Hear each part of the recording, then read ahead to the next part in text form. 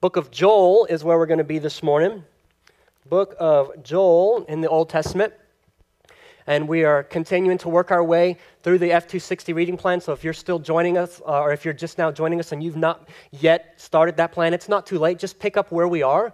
And maybe you have some time to catch up. Maybe you don't. That's quite all right. But the goal is, as you're reading throughout the week, the sermon's going to come from something you've read. So hopefully you're starting to think on it a bit, maybe start to dig into it a little bit. And then when we come to this time of our worship service, hopefully that allows you then to go deeper. Maybe the Lord's been preparing you for something specific in that. But Joel is where we'll be this morning. It's a small book, 3 chapters. It's one of those minor prophets. We call it a minor prophet not because they were less important than, say, Isaiah or Jeremiah, but because the content, the length of their book is shorter. And they're just called minor prophets for that reason. But these are some gems.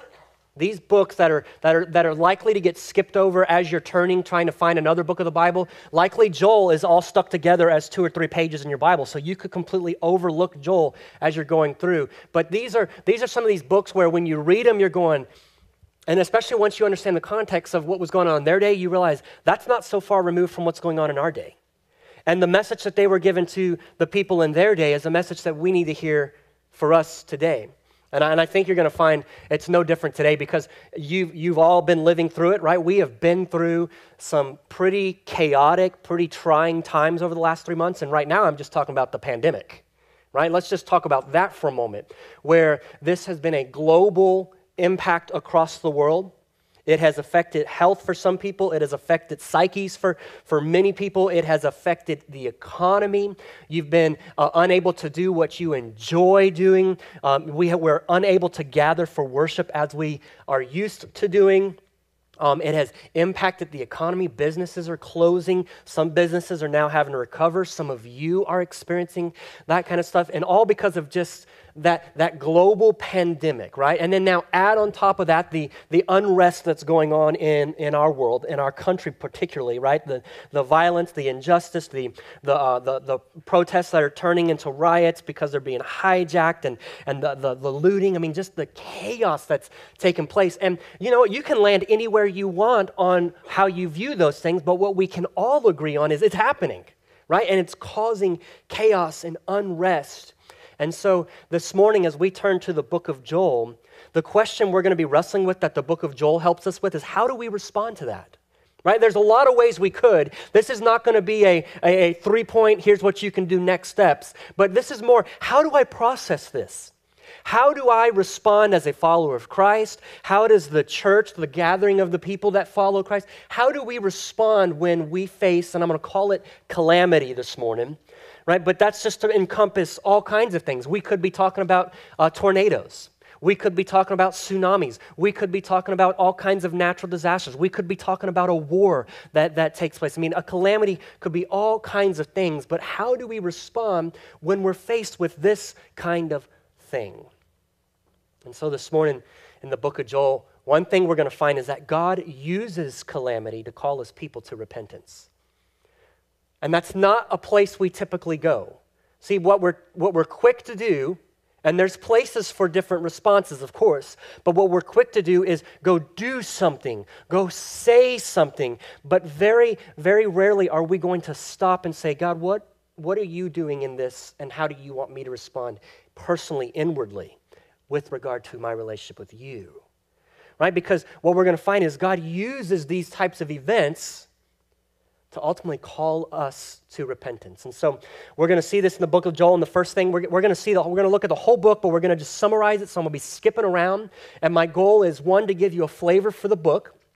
And so we're not going to read every verse, of course. So I'm going to skip around. I'll tell you where we're going, and we'll have it up here on the screen. But then also I'm trying to pull out the high points of the book to kind of help you get the idea of what's going on. And the first thing we're going to see is that we can't deny it. We experience calamity.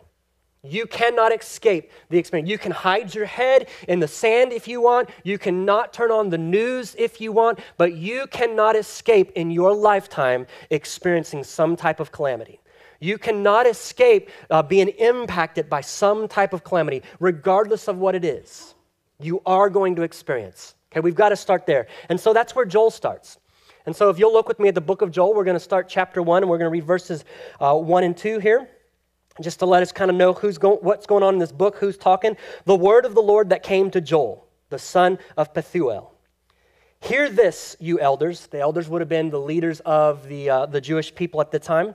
Hear this, you elders. Give ear, all inhabitants of the land. Has such a thing happened in your days or in the days of your fathers? Now, just stop there for a moment because there are a few things we need to help frame our context. Remember last week, I said at this point in the people of God, nation of Israel's history, the nation has been split. There's been a civil war that has taken place, and it has divided the nation of Israel between north and south, which gets confusing as you're reading in this point, because in the scriptures at this point, as you read, you might read about Israel. But a lot of times at this point, the reference to Israel is going to be primarily referring to the northern kingdom, 10 tribes. Right? And then it's going to talk about Judah, which is really one tribe, but it becomes a reference to the southern kingdom, which is made up of 2 tribes. So Israel, northern kingdom, Judah, southern kingdom, they're split. And so you have to understand where you are in the context of the story of the Bible so that you know who's being referenced here. Joel is primarily a prophet to the southern kingdom. Sometimes they overlapped and a prophet would speak to both, and then sometimes they would speak to just one. Now, what we find in the book of Joel is he's primarily speaking to the southern kingdom, the tribe of Judah and I believe it was Benjamin that were joined with them, right? At this point in Israel's history, the northern kingdom is not in existence. It has already been overrun by the Assyrians. That happens in 722 BC, and then they are scattered about, right? So now you've got this southern tribe. And that's who he's talking to at this point, okay? So he says, hear this, you elders, give ear. And he starts talking about, has such a thing happened in your day? Have you ever heard of stuff like this? Now, could we not say the same thing right now with some of the stuff that we've experienced? Have you ever heard of some of this stuff in your day? Now, some of you, you're going, lived through some of this before. It might have looked different, but lived through similar things. But as a world, many people are saying, and many generations right now are saying, have you ever heard of this? Have you ever seen this? All right, we keep going. Look at verse 3 with me there. Verse 3, he says, tell your children of it. Let your children tell their children and their children to another generation. So by now you should be going, well, what's going on in Joel's day? What is it that he's seeing that he's saying, we've never seen anything like this? Well, go to verse 4. Verse 4, he says this, what the cutting locust left, the swarming locust has eaten. What the swarming locust left, the hopping locust has eaten. And what the hopping locust left, the destroying locust has eaten. There is a plague of locusts going on in the day of Joel like they have never seen before. And what Joel is saying is there is absolutely nothing left. Because one type of locust might come by and it eats this, but it leaves a little bit, but then another type of locust comes by and it continues to where the last group left off, and it's just a complete devastation. And he said, have you ever seen we've never seen a plague like this where everything is destroyed. Now, we're not going to look at the next several verses because we're going to skip next to verse 13. But what Joel starts to do is he speaks to the person who enjoys life. And he calls him a drunkard, right? Because that's how he enjoys his life. And so he says, hey, drunkard, you can't even get drunk anymore because there's no fruit on the vine to make wine. Your enjoyment's gone. He talks to the people who gather to worship. You can't bring certain types of offerings anymore because there's no wine to bring wine offerings. There's no grain to bring grain offerings. So your worship is disrupted. And then he talks to business owners. In this case, it would be farmers. And he's going, you can't bring anything to the threshing floor. The economy has been so devastated. Your enjoyment, your life of pleasure, your worship, and your economy are disrupted. Hello. Have we been there? We're still kind of there, aren't we? And we're just starting to come out. And Joel's saying, have you ever seen anything like this? It's so devastating and it's so far-reaching. And by the way, it doesn't discriminate in who it impacts, because these locusts have come and they've destroyed everything. So now jump with me to verse 13, because what he's going to do is now, having described the devastation, he's going to call people to lament. He's going to call people to mourn, to enter into the tragedy, into the devastation, and he's going to call them to mourn, and he calls different groups of people to mourn. And so you see with me in verse 13 here, he talks first to the priest. He says, put on sackcloth and lament, O priests. Wail, O ministers of the altar. Go and pass the night in sackcloth, O ministers of God, because grain offering and drink offering are withheld from the house of God. So these are descriptions of people who would be mourning. Put on sackcloth. That's something you would wear when you were mourning, right? We go on and we look at verse 14. Consecrate a fast. Call a solemn assembly. Gather the elders and the inhabitants of the land to the house of the Lord your God and cry out to the Lord. So again, let's get not only priests, not only the people who are working in the house of the Lord, not only should you be mourning, but let's call all the people to mourn for what's going on. Verse 15, he says, alas, for the day of the Lord is near, and as destruction from the Almighty it comes. Now, we're going to dive into this here in just a moment, but this phrase right there, the day of the Lord, it's a key phrase in the Old Testament, particularly in the prophets of the Old Testament, and it's a key phrase in the book of Joel. So I'm going to give you a brief overview of the day of the Lord, and then we're going to keep reading about the day of the Lord. So the day of the Lord is a phrase that can be used in different ways depending on the context. One, it can refer to a soon coming day where the people of God or the enemies of God might be experiencing the judgment of God. Right? And so this plague, by the way, this plague of locusts that the people of Judah are experiencing, likely a judgment of God under the old covenant. Why do I say that? Because if you go to Deuteronomy chapter 28, and I think it's somewhere around verse 4 or 5, somewhere in there, but it talks about Israel, when you live in the land, if you are faithful to obey my covenant, you'll receive blessings. And he lists off blessings, things like crops will grow in their time, rain will come when it's needed to come, you'll be at peace with your enemies. But then he has a section where he says, but if you disobey, then these are the types of things that will come on you. The crops won't grow, you'll be in famine, or you'll have a plague of locusts come on. That's specifically mentioned in the book of Deuteronomy. And so when we find the kingdom of Judah experiencing a plague of locusts, it's likely because of disobedience on their part, a lack of faithfulness to obey God and be faithful to the covenant. Now, I say that because sometimes the day of the Lord could refer to an immediate or a soon coming judgment. But then there are other times where it refers to a future judgment. And oftentimes, even if it's referring to a soon coming judgment, that soon coming judgment is meant to point us to the future coming judgment, right? And so in that future coming judgment, it's twofold. If you're an enemy of God, if you are someone who has rejected God, then it is a day of God's wrath for you. It is a day where you will experience God's wrath for the way you have lived your life and the way you've treated God's people.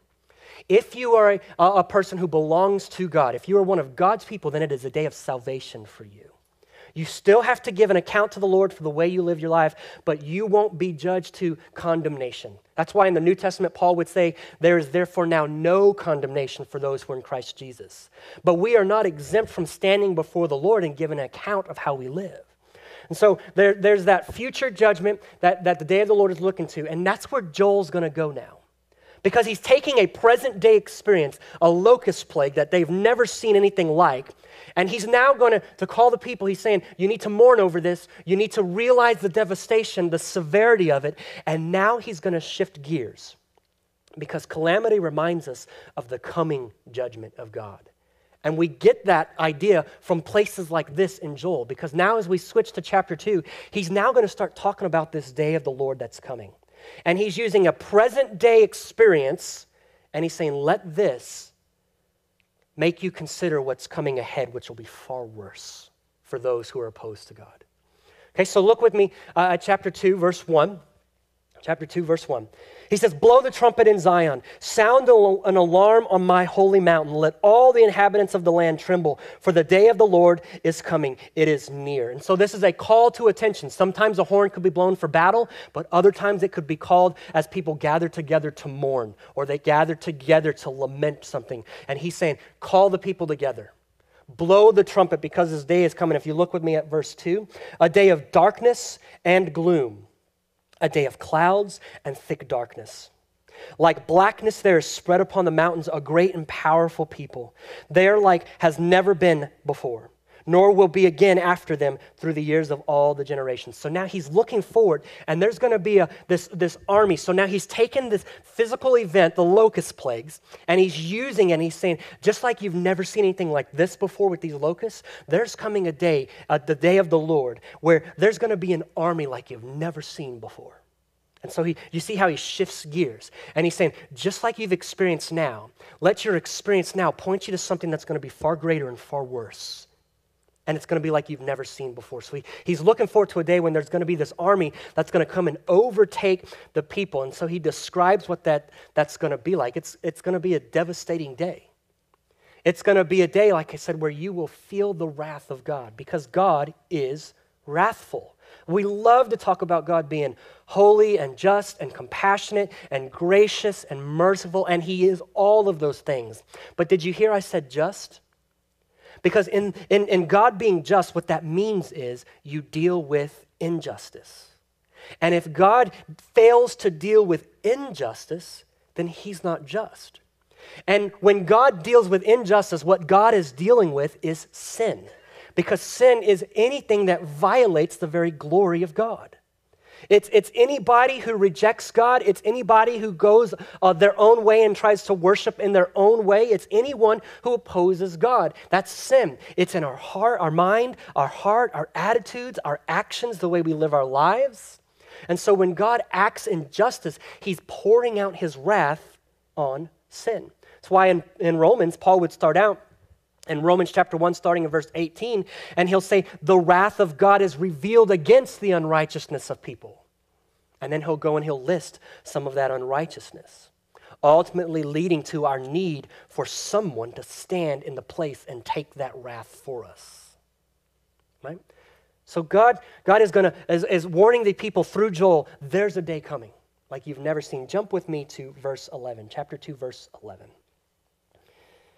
The Lord utters his voice before his army, for his camp is exceedingly great. He who executes his word is powerful, for the day of the Lord is great and very awesome. Who can endure it? So the picture that's being painted is this is going to be a weighty day. Right? It's a day that's future. What we're talking about here is the day that Christ returns. It's the day when right now we are waiting, and only the Father knows the day when he's going to send the Son back, but we are awaiting that day when he comes back. That day when he comes back is the day that Joel is talking about. And depending on your relationship with the Lord will depend on how you will experience that day. And Joel says, it's going to be a great and awesome day. And he doesn't mean that as in, it's going to be a great and awesome day. No, he's saying, it's going to be a great and awesome day, and feel the weight of that. Because who can endure it? We go on and look at verse 12. He says, yet even now, declares the Lord, return to me with all your heart, with fasting, with weeping, and with mourning. Look at verse 13. And rend your hearts and not your garments. Return to the Lord your God, for he is gracious and merciful, slow to anger, and abounding in steadfast love, and he relents over disaster. In verse 14, who knows whether he will not return and relent and leave a blessing behind him, a grain offering and a drink offering for the Lord your God. So here's what Joel has shifted now. He's saying, you're experiencing something that you've never experienced before. Now let me point you to something in the future it's going to be like something you've never experienced before, and it's going to be a great and awesome day. It's going to be weighty. Who can endure it? But he calls them to repentance. He says, but turn. So if I go back here to verse 12, he says, return to me with all your heart. Turn back. Right? So the picture is these people, they've been following after other gods. They've been turning away from the Lord. And now God is saying, turn back to me. Repentance is the word we use for this, because the word repentance means I'm going one way and I turn away from it and I go the other direction. And so if I'm following after idols, I leave those idols, I stop depending upon those idols, and instead I turn to the true and living God. If I'm living a life that is sinful and is opposed to God, I leave that way of living and I turn and I live a life that is honoring to the Lord. He says, return to me with all your heart. And then he says, rend your garments and rend your hearts and not your garments. You know what he's saying there? It's about the inside more than it is the outside. It's not enough to look like you're repentant. It's not enough to look like you're obeying the Lord so that other people see that. No, he says, I want your heart. So it starts there, and then the outward follows. If you start with the outward and you just try to conform or reform your behavior, and you never address the inward, you're going to be like Jesus described the people in his day, the religious leaders. He says, you're like whitewashed tombs. You look pretty on the outside, but you're corroded and corrupted on the inside. And guess what?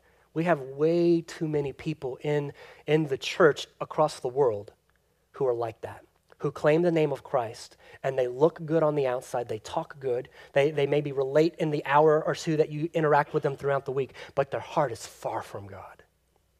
Because if we were to get a picture of their heart and their mind, the things they think, the way they treat people behind closed doors, we'd go, there's no evidence of life in you at all. No evidence of the Spirit in you at all.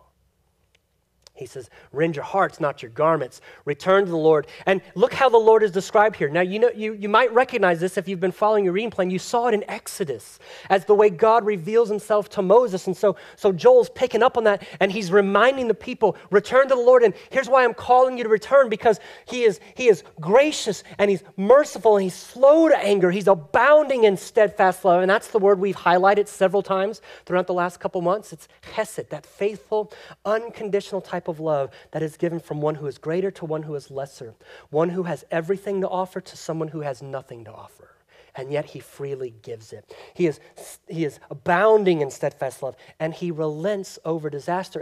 And Joel says, who knows if he might? In other words, hey, it's not too late to turn. And who knows, if you turn, the Lord might relent from the disaster that you're experiencing.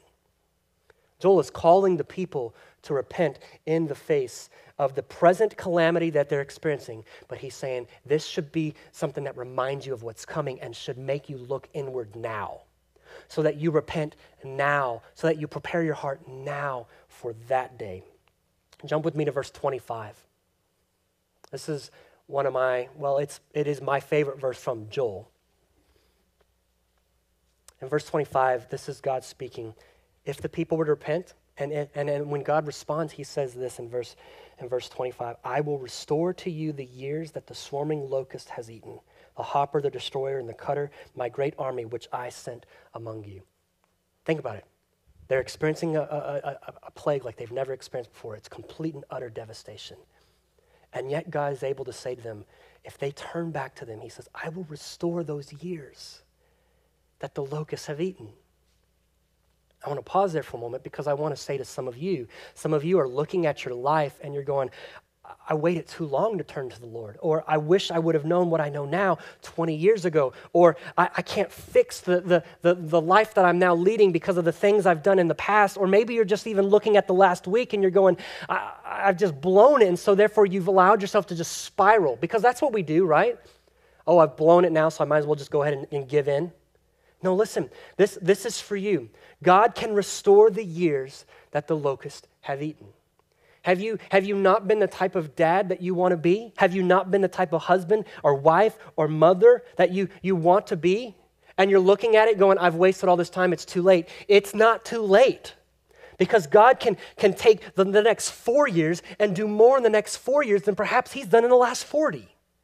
God can restore the years that the locusts have eaten. He's that kind of God. And it's nothing to him. And so you think about the people in the Bible, like think Moses, for instance. Moses was 40. He was raised in Egypt. He was 40 when he ran away from Egypt. He spent 40 more years in the desert. It was at 80 that God called him to go deliver the people from Egypt. 80. And then he wandered with them for 40 years in the desert. He was 120 when he died. Now, I know we're not living that long, but he was 80 before he was starting to be used by God in a way. You think about Jesus, who lived his life maybe about 30 years or so, and we don't have a whole lot about what he did in those 30 years, but the point is those final 2.5 to 3 years that he lived, he did more in those few years than most people accomplish in their lifetime. And I get it, he's God. Right? He should do more, right? But you get my point? That God is a God who time is not a limit for him. Time is a limit for us. God can restore the years that the locusts have eaten. So if you've given up, and if you're thinking, I can't be that person, I can't grow into that, I can't ever have, maybe God's saying to you this morning, I will restore the years that the locusts have eaten. But maybe you first got to turn to him. Because maybe you've been running your own race and you've been blazing your own path. Okay? All right, let's go to verse 28. And still talking about a future day, God's saying this is what's going to happen in that day. And so verse 28, in verse 28, he says this, "And it shall come to pass afterward that I will pour out my spirit on all flesh. Your sons and your daughters shall prophesy. Your old men shall dream dreams, and your young men shall see visions. Even on male and female servants in those days I will pour out my spirit." Verse 30, "I will show wonders in the heavens and on the earth, blood and fire and columns of smoke. The sun," verse 31, "shall be turned to darkness and the moon to blood before the great and awesome day of the Lord comes. And it shall come to pass that everyone who calls on the name of the Lord shall be saved. For in Mount Zion and in Jerusalem there shall be those who escape, as the Lord has said, and among the survivors shall be those whom the Lord calls." And so Joel is looking forward to a day, and maybe you recognize this when we went through the book of Acts. This is what Peter quotes. This is what Peter quotes when he's given that sermon on the day of Pentecost. And he's saying, this is what Joel spoke about as God is pouring out the Spirit on the people. And part of what we just read there, we've already experienced, and part of it we haven't, right? And so we have seen, as we have read through the book of Acts, and as many of you have perhaps experienced, we have seen that the Spirit is being poured out on all flesh. We've seen prophecy of the Lord working in that way. We have seen dreams. I mean, you can read about some of this stuff, and some of you, this is your story, right? Your young men shall see visions. In other words, what Joel is saying is there's going to be a day where this is not just limited to the man of God.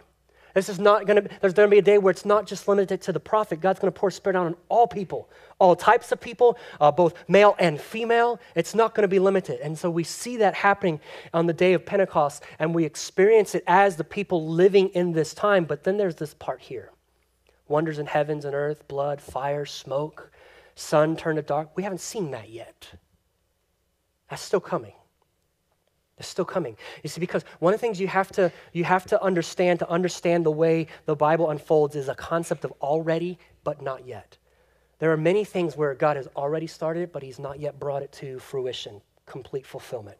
There's some things where God has started, but it's going to be completely fulfilled in the future. Take your salvation, for instance.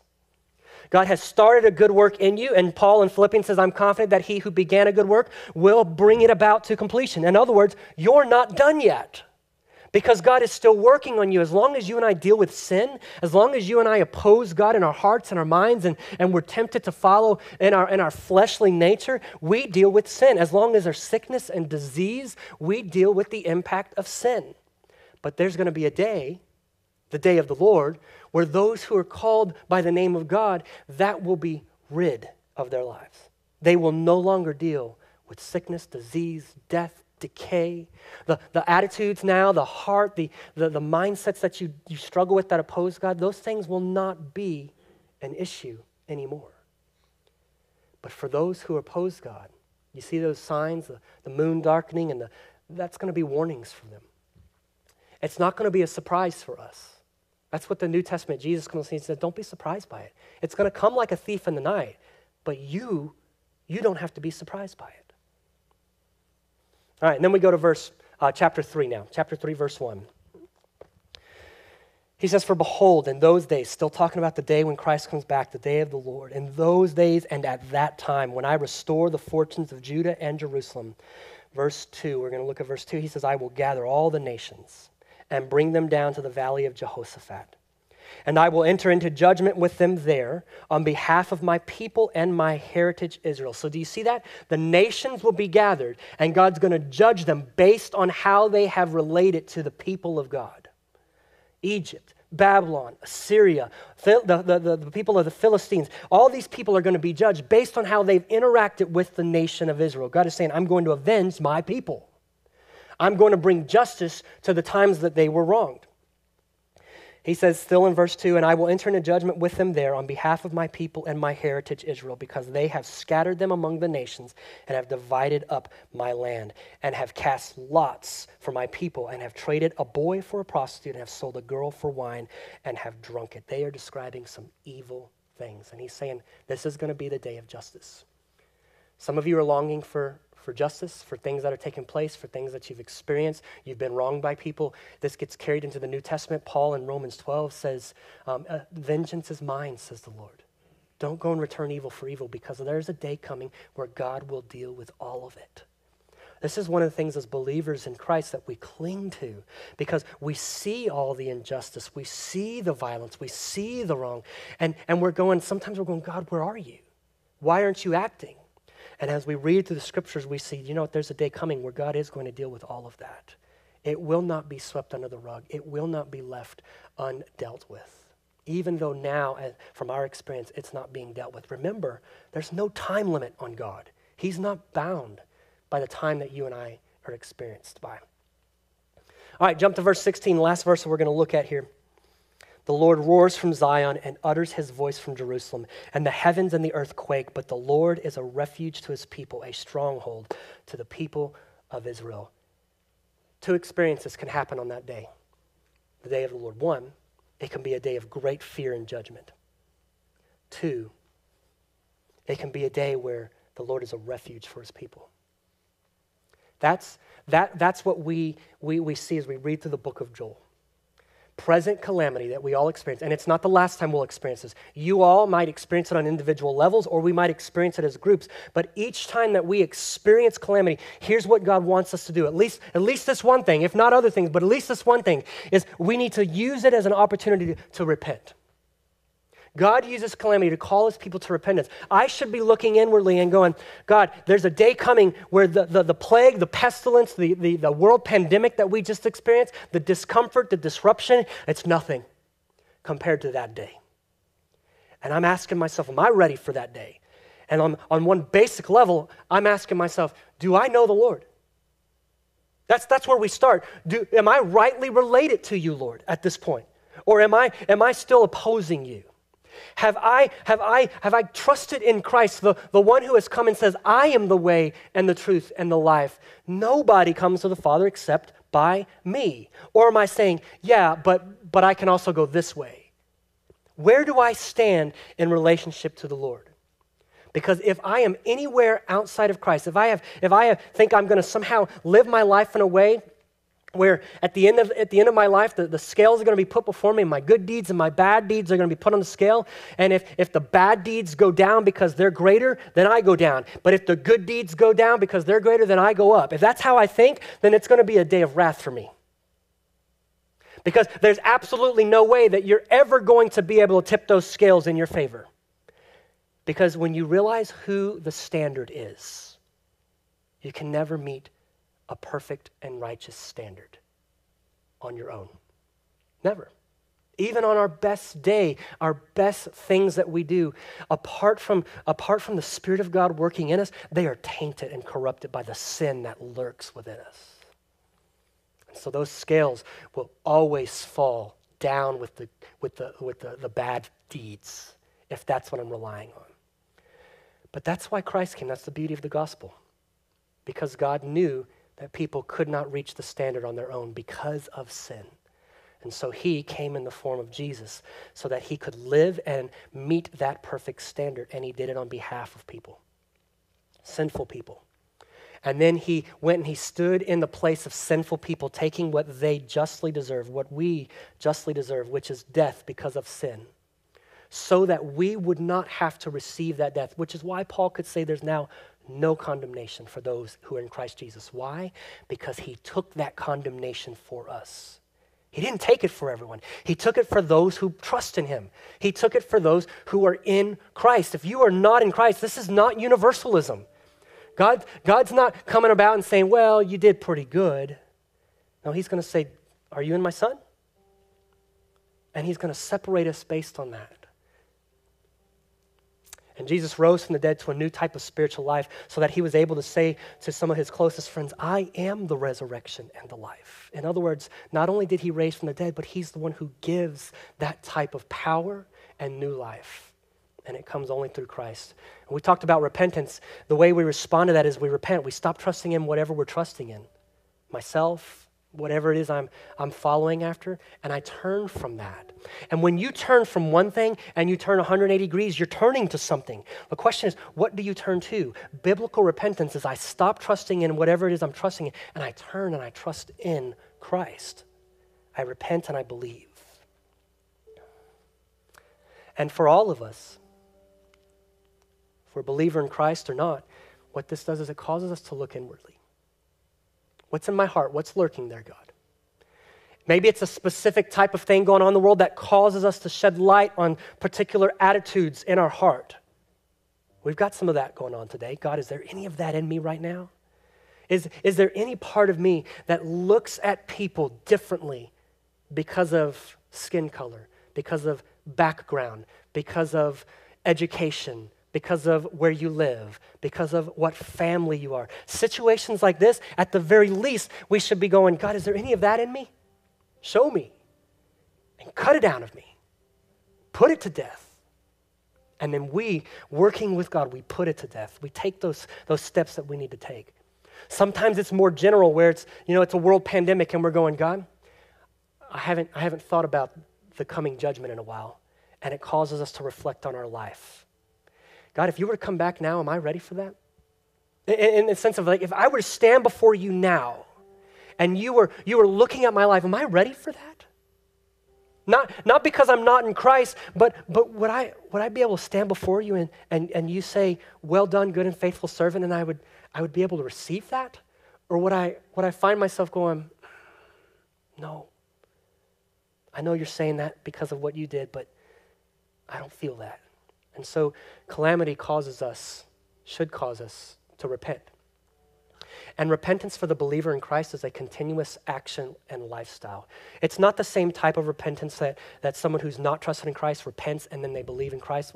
We, as believers in Christ, we're not called to constantly re-believe in Christ for salvation. That's not what it is. Repentance is used in two different ways. One, for salvation. But then for the believer, repentance is used in the sense of confession and repentance over sin. I've sinned again, I confess, I repent. In other words, I walk away from that. When we confuse those two, it's messy. Because that's when we start telling people who haven't trusted in Christ, you've got to stop sinning first. You need to repent of your sins. And you need to walk away from that drinking lifestyle, that loose lifestyle, or whatever it is, And we say you need to repent of that and turn to Christ. No, you don't clean up your life before you come to Christ. If you had to do that, Christ didn't need to live the perfect life, and he didn't need to die a death that was unjust. You got to separate. Repentance unto belief is for the unbeliever to believe. But repentance for the believer is, I'm aware of what lurks in my heart, and sin is still there, and I'm not complete yet, but I one day will be. But when I'm aware of sin, I repent of it. I don't give it place in my heart and my life. I don't let it pay rent. I don't let it squat in there. Nothing. I get rid of it. And that's why Paul in Colossians would say, set your minds above where Christ is seated in the heavenly places, not on things that are below. Right? That's what we engage in as believers. There's room, and it is necessary that we constantly are paying attention to our hearts and the sin that we allow in our life, that we would be able to repent. So let's let that sit for a minute. Ask the Lord, what do you have with my name on it today? And then we'll break our hearts. And what we mean when we say that, God, is help us to see sin the way you see it.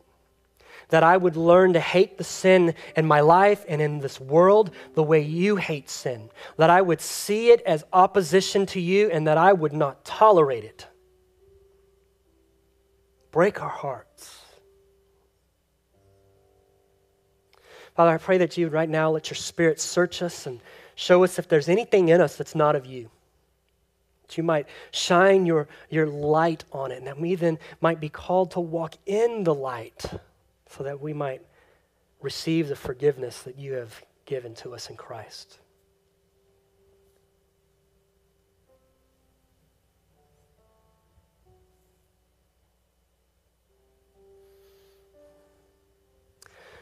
Father, as we go through this week, would you show us other areas of our lives where we are tolerating sin? It may be attitudes, it may be actions of some kind,